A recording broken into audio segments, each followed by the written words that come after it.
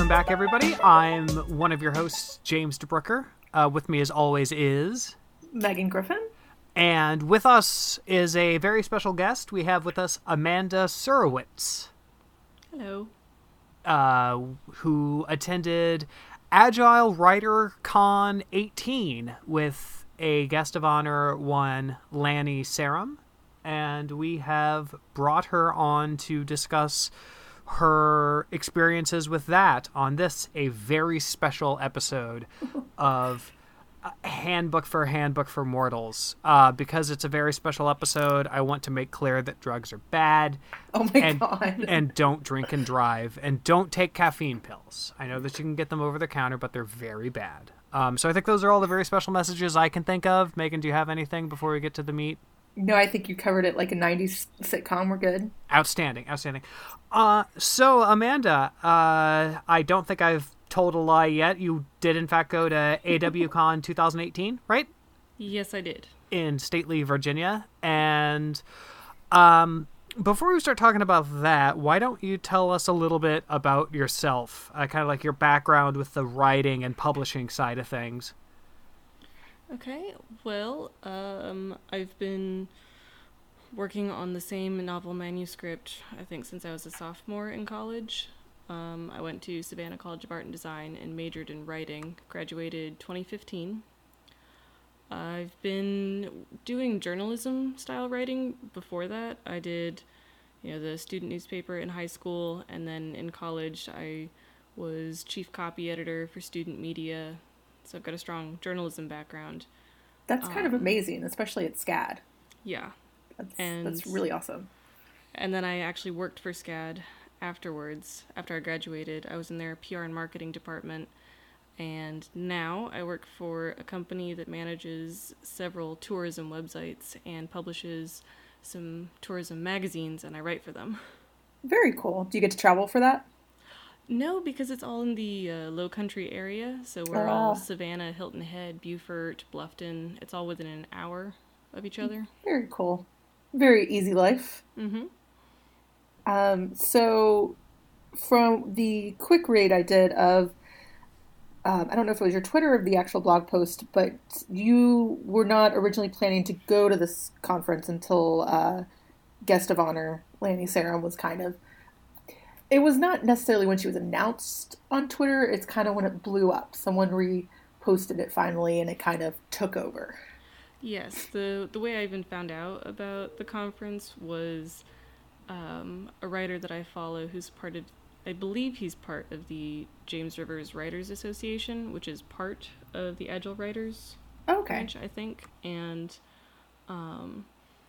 he was upset about Lanny going to this conference, and I looked at it and I was like, oh, it's in Richmond. That's an hour away from where my parents live. And registration is less than $100. So this already seemed like a great idea. And then another author who I was very eager to meet, Bill Bloom, was going to be there. So I said, that's all the reason I need to make a last-minute 8-hour drive for one weekend. Very nice. So let's start things on a positive note. How was your experience at the convention overall? I loved it. I really did. I was happy to take so many notes, get so much great insight. I was a little unhappy that after 2 lectures, I decided that I need to rewrite my manuscript again. Oh, no. But it's all for the better, so I had a blast. Met some really great people. Well, hold on to that unhappiness then, because I want to discuss your experience at how to navigate the New York Times bestseller list by Lanny Sarum. We have done some legwork in terms of trying to figure out how this all came to pass, in part because I have kept myself largely segregated from the entire Twitter blow up about this, and my only point of contact has been Megan. So I didn't hear about any of this until basically right before we started the podcast. So what Why don't you talk a little bit about, just for my benefit, what gives Lanny Serum the right to host a panel about how to navigate the New York Times bestseller list? Well, since I didn't make that call, I'm not entirely sure what that was. But the person who did make that call, he sent me an email over the weekend, and he said, the reason I invited Lanny was because she disrupted the publishing world.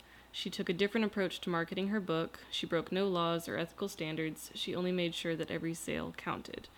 There are people in the writing community who dismiss writers because of the way they write, publish, or market their books. And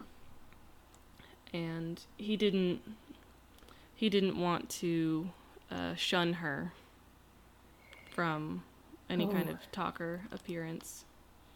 I'm glad that he used the disruption word. I am also glad that Cast has an easy mute function, because anytime talks about how X is really going to disrupt Y, I start snickering uncontrollably. Disruption is not always a good thing, and some things should remain quite rupted. Well, to be fair, when we started this podcast, we did talk briefly about the fact that she's not necessarily wrong, and that things like BookCon or conventions don't necessarily get counted towards any kind of record. And that being said, the New York Times list is not a cumulative, all collecting information base for books. It's just a newspaper who added extra things to their newspaper. There is no complete record. I think they try. I listen a lot to Book Riot's podcast, and they talk about how it's just not information that we, like, the publishing companies have it, but we're never going to get it. My sources are still trying to figure that out, by the way. I'm telling you, if she can find anything, I'm going to be shocked. Okay, we know that it's sold 54 copies on Amazon since August. Did you figure out if that was ebooks and hardback, or no? But that's we're navigating away from the purpose of this specific episode. We are, yes. So you attended the panel, and what was the prime narrative thrust of the panel on how to navigate the New York Times bestseller list? Well, she started off with, some good-natured attitude toward it, knowing exactly what the general feeling is toward what she did, which I did appreciate, but it felt a little bit like her narrative was centered about how did all of this happen to me? And she did go step by step. She did kind of bounce around a little bit, which is why the Q&A session afterwards was great, because she glossed over some areas. But so she does own up to the fact that I guess I'm asking more than stating. Did she own up to the fact that they took these pre-purchases and then went to a bookstore and tried to buy them specifically from New York Times posting books? Or does she still skirt that she didn't try to do that? No, she owned up to it, and that was actually the question that I asked. That was my first question to her, was if her sales from the conventions didn't count, then how is it that those sales are what got her onto the New York Times bestseller list? And from my understanding of what she said was that at these conventions, she took pre-orders for the book. There was no exchange of money for the physical book. It was just money for, we'll give you the book. And then instead of getting the copies to mail out directly from her distributor, she wanted to go through the stores that report, so that in the end, every sale did count. Now that's interesting, because if she's paying retail, then she's getting nothing, really, from she did say sales. that she took she took a loss in doing that. She said that it was more important to her that her sales counted.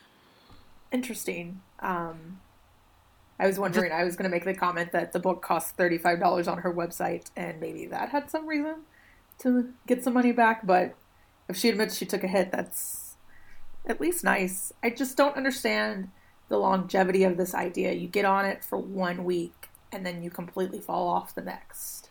Well, I don't think that was the intention. She did say that, because that was the next question that I asked her, was if all she wanted to do was to make a movie, then why did it matter so much if she was a New York Times bestseller? And she said it had to do with approaching investors for the movie and being able to say, here's a script, it ties in with this book. By the way, the book is a New York Times bestseller. And I can get that as a major selling point to get what she really wanted, which was the movie. Right.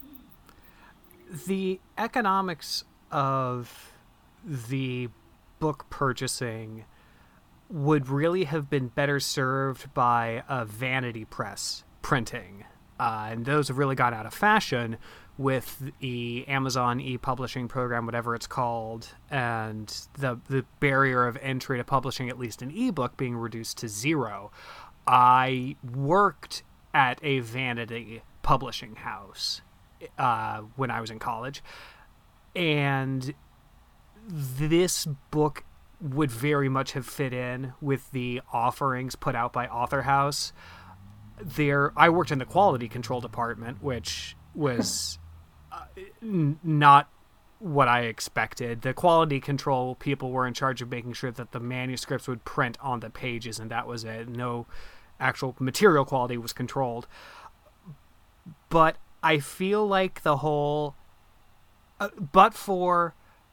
I want to be able to say that this movie is based off a New York Times bestselling book. The core idea of the book itself would have been fine with a vanity press, where she shells out her money, gets the print run, sells it herself, because she's clearly great at self-promotion, and then makes money that way. So I was just always kind of curious about why the book, as apparently many people of the panel were. Yeah.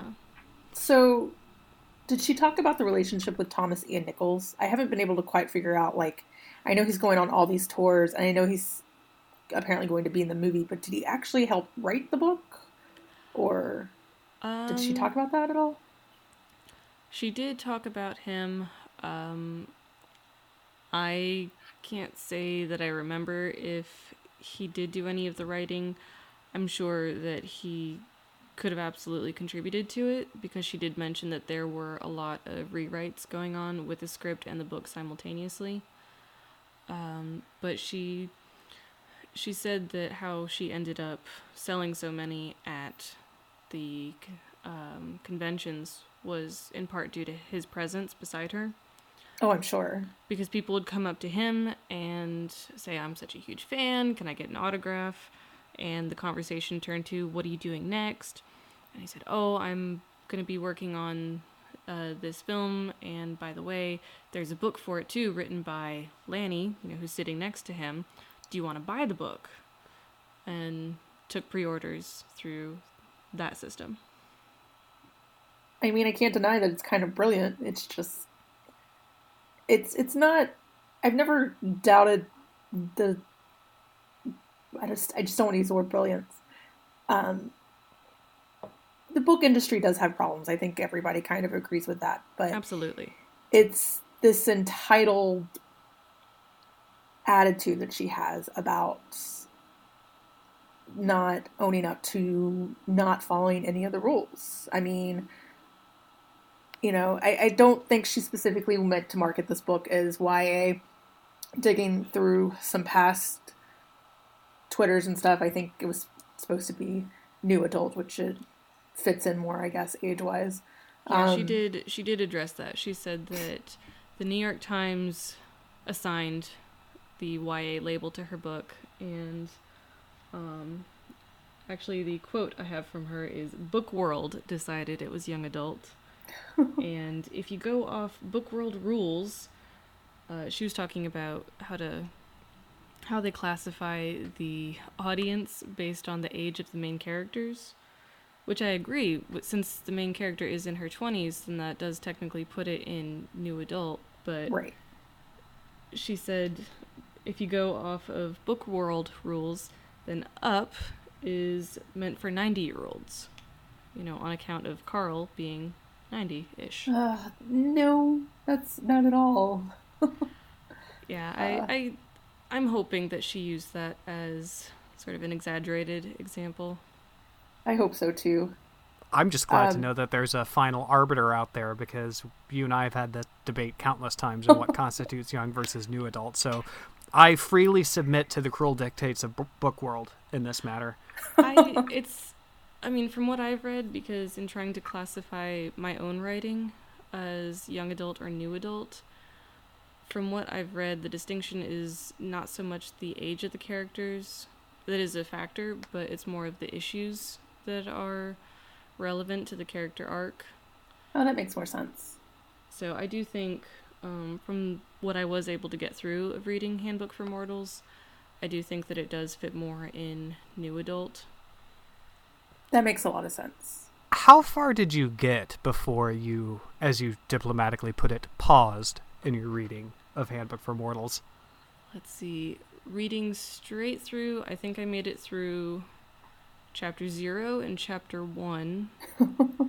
But there's a very funny writer on Twitter who did a live read of it, and she posted several screenshots of the book as she went. And I think she actually ended up skipping some chapters or abandoning it early because she couldn't take it anymore. But the snaps that she shared were very entertaining. I'm looking forward to being done with the podcast so I can go back and read that, because I can't in good conscience check it out now for fear that it will pollute my own opinions of the subject matter. So I'll have to. You're not missing much, I can tell you that much, in our 14 chapters of reading thus far.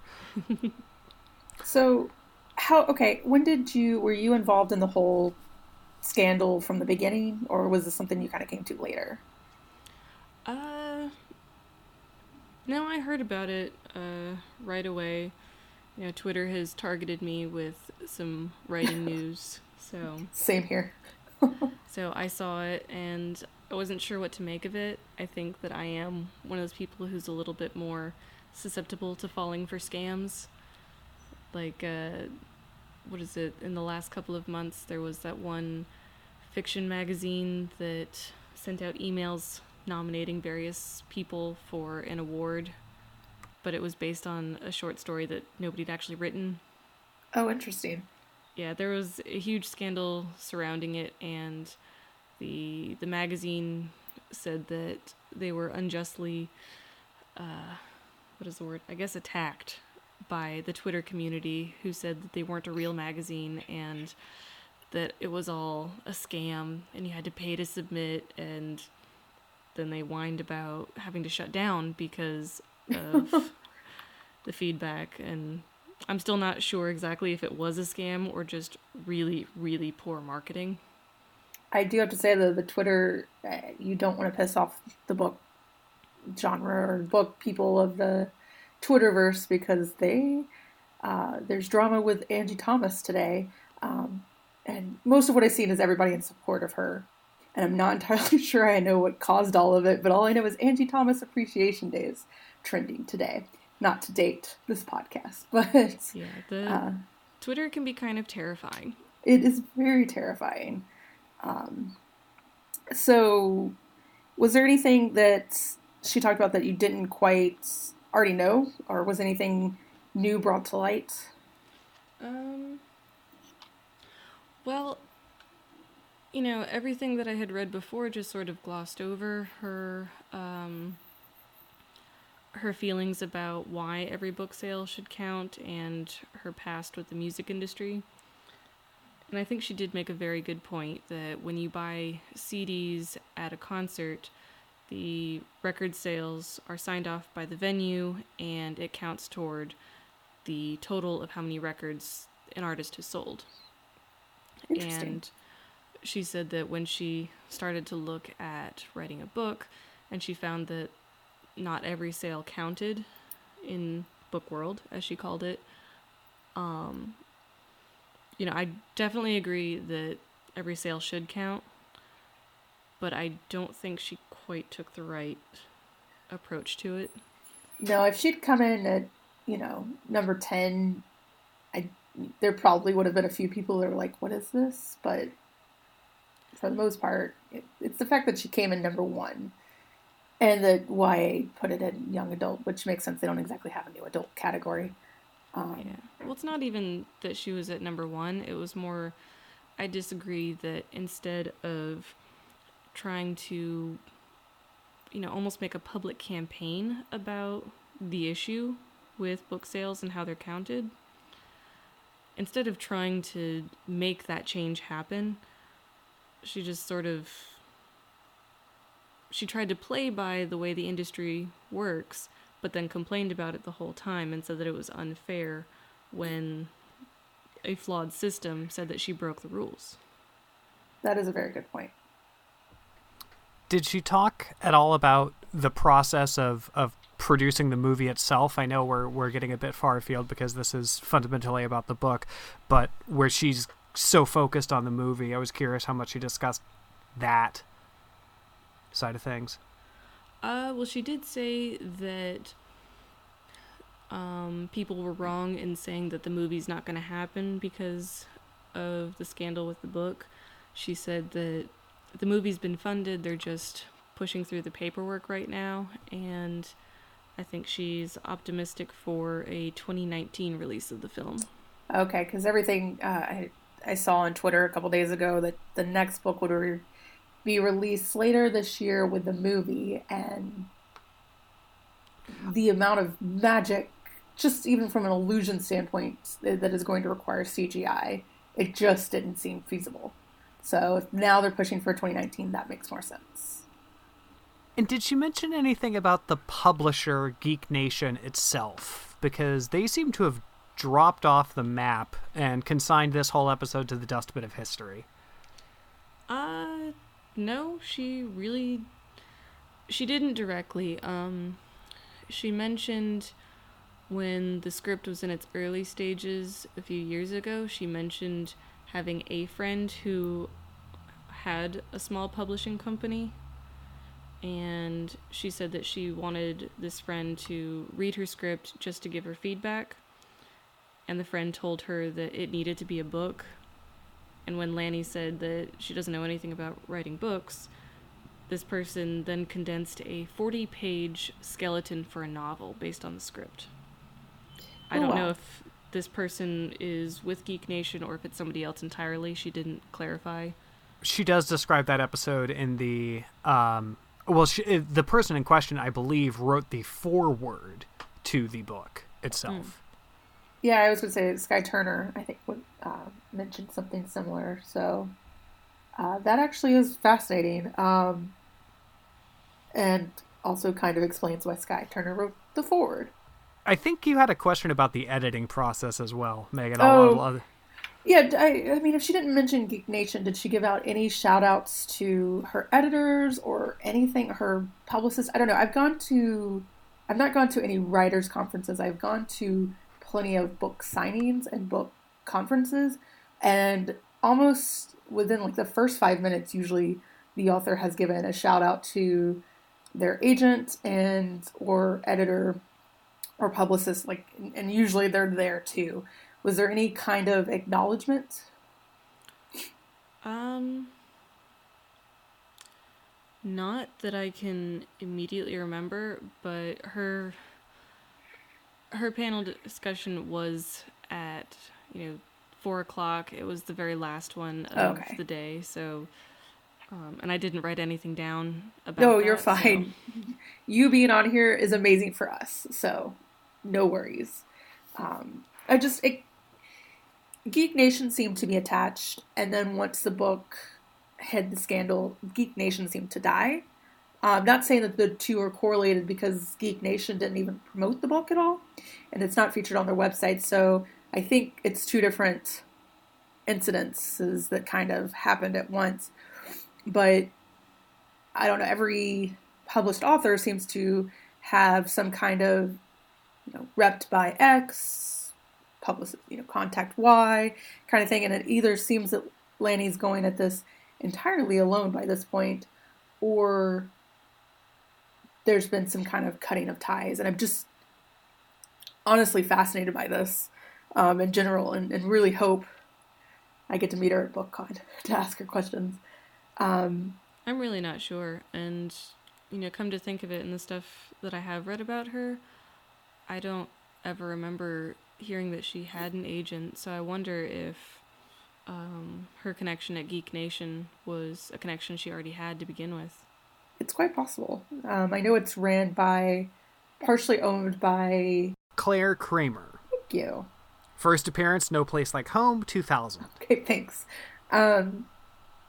So your article, or your blog post, does mention that she talked about wanting to keep her hands on the screenwriting and all that. Can you walk us through that a little bit? Well, she mostly just talked about how the complaints that people have about book to film adaptations is differences in the script, differences in how scenes appear, and also, that's not the actor that I pictured playing this character. I think we can all know who we're supposed to be picturing for this. She is very specific with that. Even in your blog post, you mentioned actors who look like Richard Nixon. I can confirm that we get to that level of specificity with certain cameos. I mean, she wants. I was about to say Han Solo because the trailer came out today. She wants Harrison Ford to play Charles. I mean, he looks just like I keep saying Han Solo. He looks just like Harrison Ford. Well, present day Harrison Ford, or we were debating that if he had the earring or not. I no idea. Well, can you imagine if she had a character who looks like Kevin Spacey with the intention of having Kevin Spacey play the role, and now with what's happening well, at this point, he'd be a pretty inexpensive get. You gotta, I mean. Wow, please don't. Well, I'm just saying. That might not be a decision that she has the power to make in the end. Which the other thing or question I had in the back of my mind is how much say is she going to have? I am willing to believe that the film is already funded, if only because if it hasn't been funded, we would have seen a Kickstarter for it at this point. Mm-hmm. Oh, that I can understand. Yeah, I mean, people do their own screenwriting. Gone Girl was done by the author. I think their first Willy Wonka was done as well. But that doesn't necessarily guarantee that you have casting. Even amusingly so, where authors will have their Twitter bios saying like XYZ has no casting decisions. So I am curious how much her hand has been negotiated, because I don't think most authors get a lot of say, and when they do, when they try to, it's like the E.L. James whole 50 Shades of Grey blow up between her and her first director and all that crew that I don't think returned. So well, sometimes it works out, because Catherine Stockett, I had the opportunity to talk to her a few years ago when she came to Savannah for the film festival, and she said that she wrote the role of Minnie in the book specifically with Octavia Spencer in mind, if the book ever became a movie. So she made it a stipulation with with the people who were in charge of the movie that Octavia Spencer plays Minnie. Oh, cool. That had to happen. That's really cool. Yeah, I know Scrivener. I don't know what writing program you use, but Scrivener has like a corkboard side where you can basically cast your book and put pictures so that you can, I don't know. I use it so I can reference back to be like, oh yeah, that's right. This character is supposed to be a brunette. Why do I keep using redhead? So did Lanny have any solid advice for young budding writers wishing to navigate the New York Times bestseller list on their own? Well, she did say something that I have been thinking about. It was her parting words. She said, just because you don't like something doesn't mean other people won't. So just be careful what you say, support your fellow writers. And I kind of developed a bit of a reputation for being very, we'll say mean in my critical reviews. In fact, when 50 Shades of Grey, the movie, first came out, everybody in the, this was with student media, everybody looked to me and said, please, you need to write the review for this because of how mean your reviews are. I actually have some concerns about your Oculus review, but we can talk about that off mic. I'd be happy to. But, so I do feel bad sometimes knowing that I can be very harsh in my opinions, but I make my peace with it by saying that I'm critiquing the work and not the author usually, which is why I had to go back and edit my blog post about Lanny at AWCon, because I realized I was making some comments about her. And, you know, in a few years or whenever she writes the next book, maybe that one is going to be awesome. And maybe she will have better, more approved methods of marketing it. I am not unfamiliar with the process by which one divorces the work from the person who created the work. At the same time, in a situation like this, where the author is out there continuing to make things difficult, it is incredibly challenging to critique the work without critiquing the author in this specific instance. I'm sure that's going to be extremely difficult too if the plan remains that she plays the main character in the movie. It's going to be very, very hard to separate every aspect of this.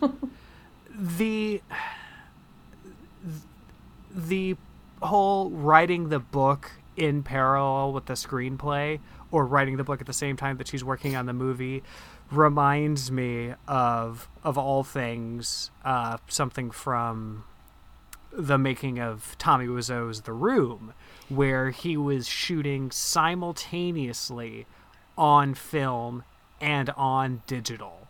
He had this jerry-rigged camera setup where he's shooting the movie on both cameras simultaneously, and it reminds me of that on both the intensely personal nature of the work itself and the ill-advised attempt to get it done. I don't see how the movie is going to work.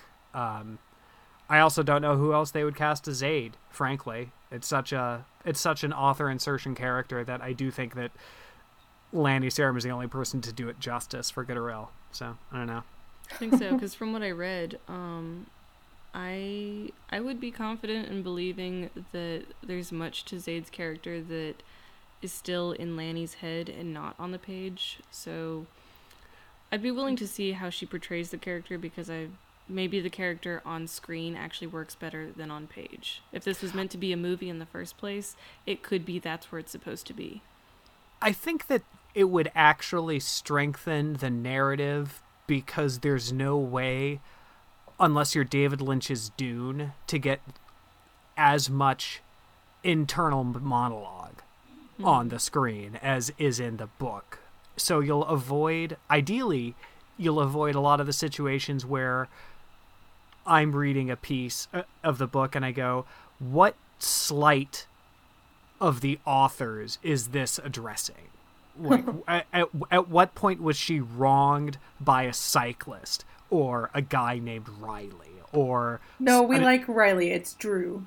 Oh, it's Drew. Okay, yes. A guy named Drew, or a hapless employee at the Pretzel God in the mall, or something like that. It's there's a lot of stuff that even if you just filmed the action as described on the page, would be more digestible simply because you wouldn't get the strangely vengeful subtext in it.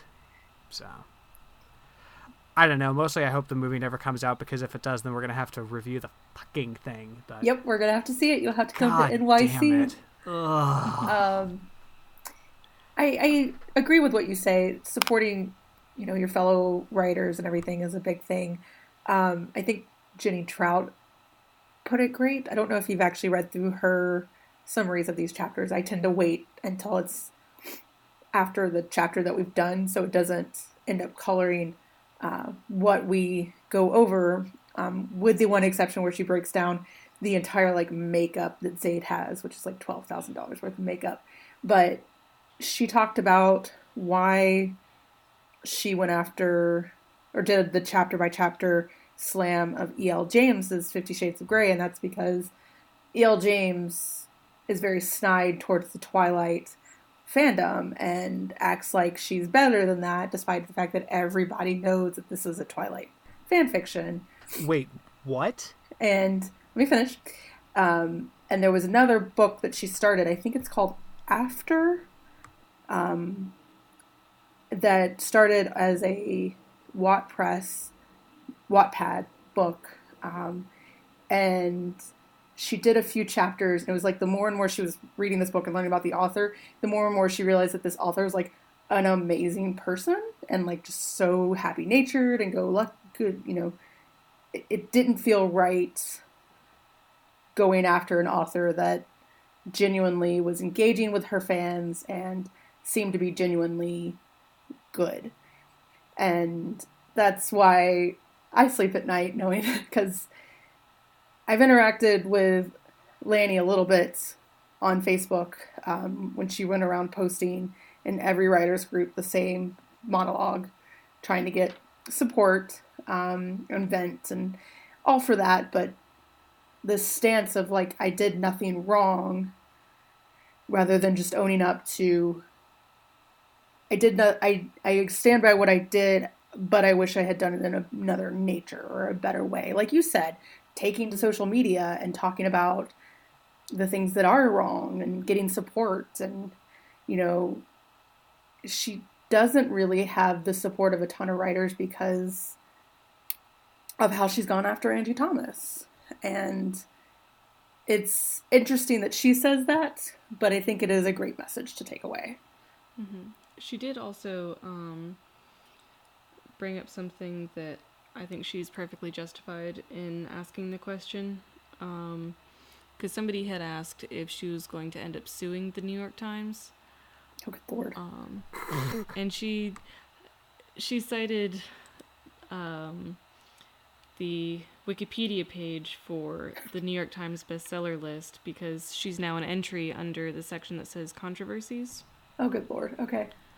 And, well, again, this is a very legitimate argument that she had. She was talking about the 1983 controversy when William Blatty had sued the New York Times for $6 million, claiming that his latest book, Legion, had not been included to the list due to either negligence or intentional falsehood, saying it should have been included due to high sales. And I am reading from the Wikipedia page. And the Supreme Court declined to hear the case, so the lower court ruling stood that the list is editorial content, not objective factual content, so the Times had the right to exclude books from the list. And Lanny said that when she was notified that her book was pulled from the New York Times list, the message she got was very brief and very vague, and said that basically the numbers don't add up.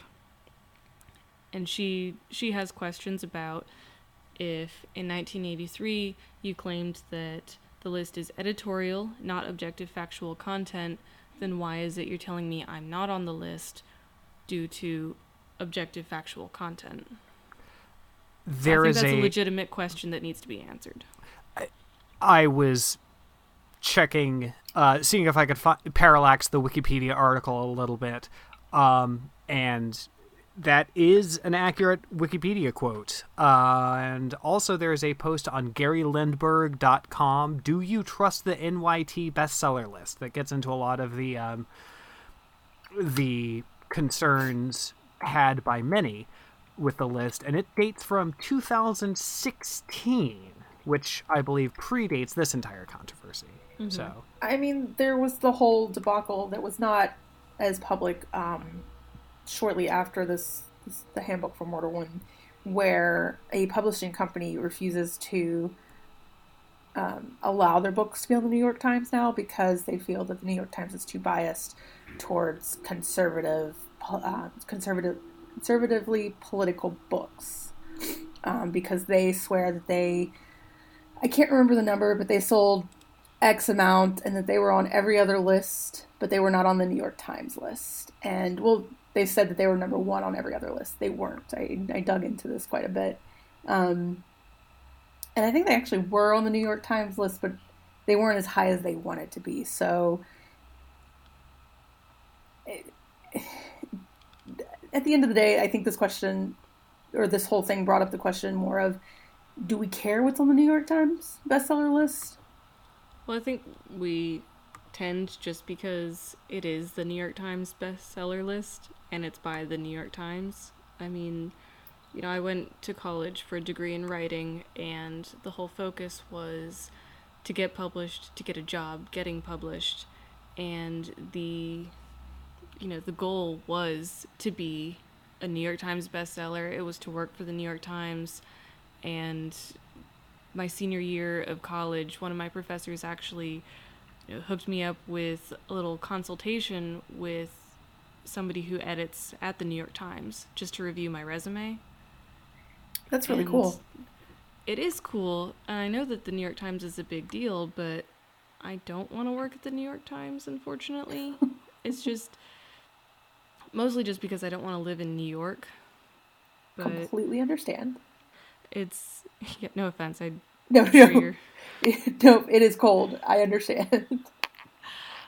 It's just, it is a big and important newspaper, and now an online publication too, and with its social media, but it's just not my goal in life. And that's perfectly fine. So did we touch up on everything? I'm trying to think. I have asked all the questions that I can think of. Amanda, where can people find you online? Well, wait, before we hit that, is there anything else that we've missed that you wanted to bring up? Let me see, I'm checking my notes. Well, she did actually cite a specific number for the budget of her film, in case you're I am so curious, yes. She said it's going to be a $17.7 million movie. Oh, good Lord. Okay. That seems like a higher number than at first glance, but honestly, that's not too bad of a budget. I am absolutely currently Googling movies with $18 million budgets right now to... You're also drumming. Well, I'm scrolling through my list. Well, the drumming, it provides a sort of driving musical background. I'm doing the Hollywood hacker thing where like the screen is being projected onto my glasses and it's in reverse.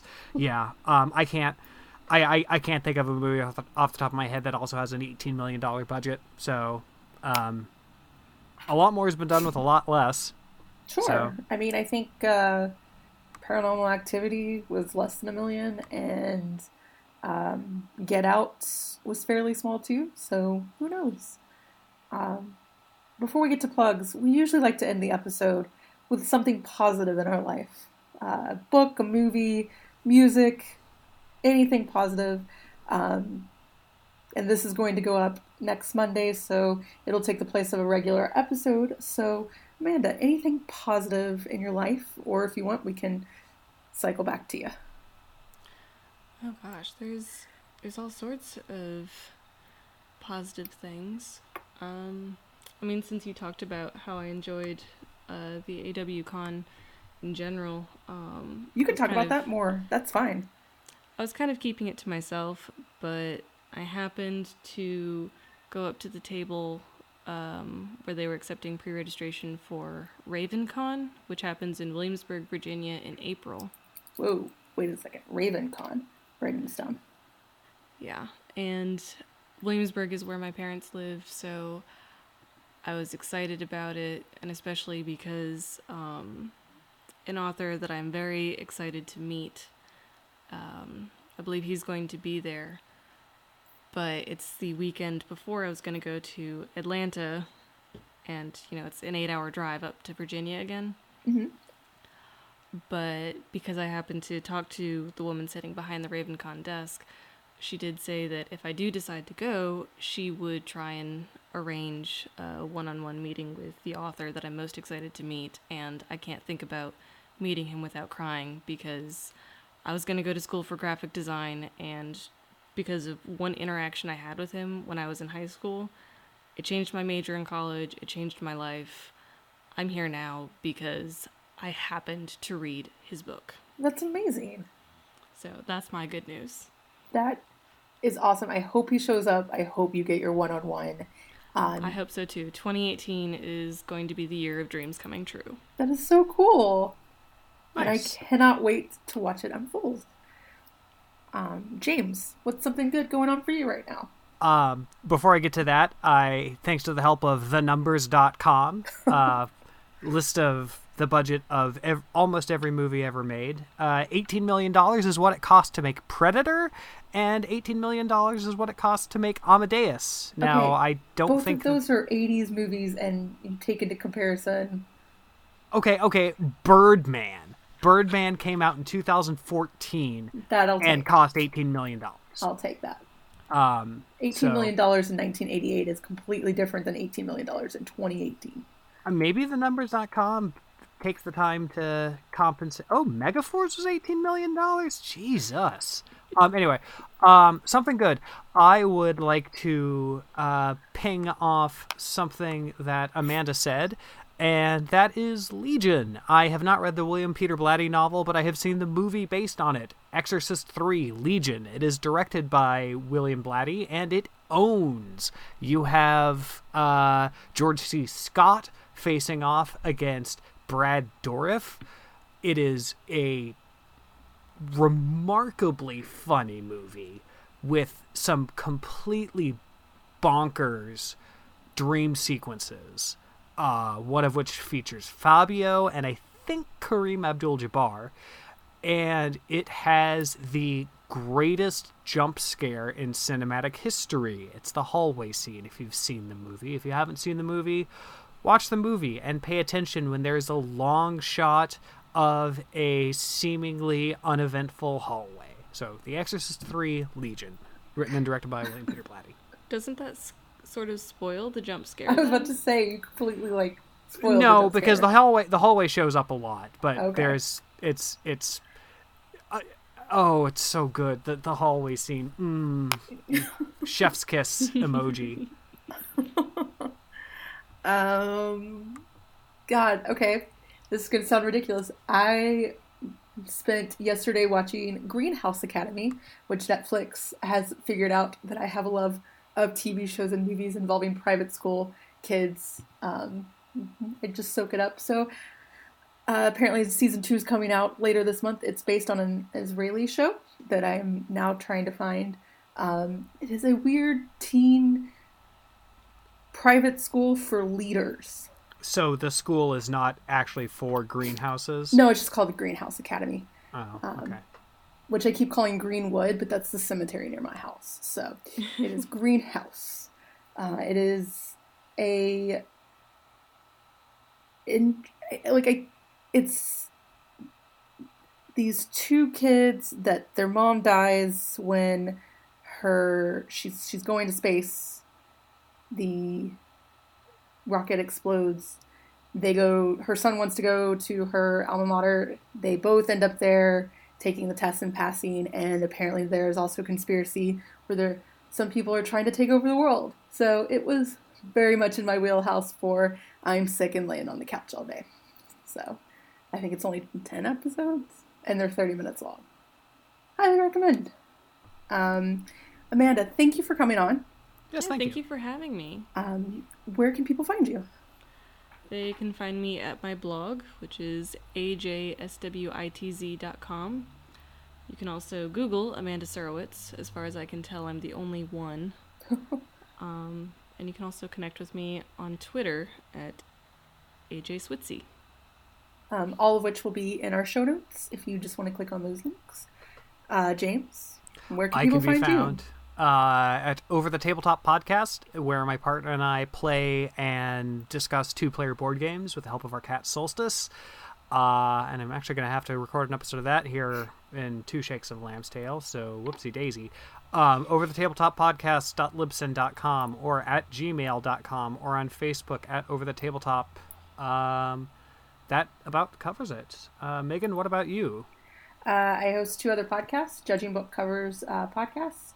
We're back on Sunday with Stephanie and I talking about The Power by Naomi Alderman and Fabulous Retellings. We are at the end of 12 Dancing Princesses, so come enjoy our last episode where we talk about that. As for this podcast, we are on Facebook and Twitter at Handbook Podcast. You can also join our Facebook group, which is a handbook for judging fabulous retellings covers. I really need to rename that. We will be back next week talking about chapter 15, which I think is the longest chapter in the book. Fuck. Amanda, again, thank you so much, and we look forward to connecting with you again. Yeah, thank you so much. This was great.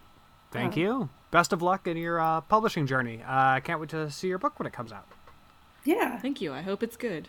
Oh, yeah. Wait a minute. Hold on. Give us a tight 5 on the book you're working on, if you're comfortable. If you want to. You do not have to if you don't want to. Sure. The title I'm working with right now is The Thieves of Traska, and it is a young adult fantasy adventure about a runaway and an ex-soldier who escape from jail and then try to scrape by on the streets, and they have to join one of 2 warring criminal organizations in the city. Nice. Ooh, nice. So, yeah, that about wraps it up for this episode then. Until next time, I remain for my sins, James DeBrucker. And I'm Megan Griffin. Bye. Bye.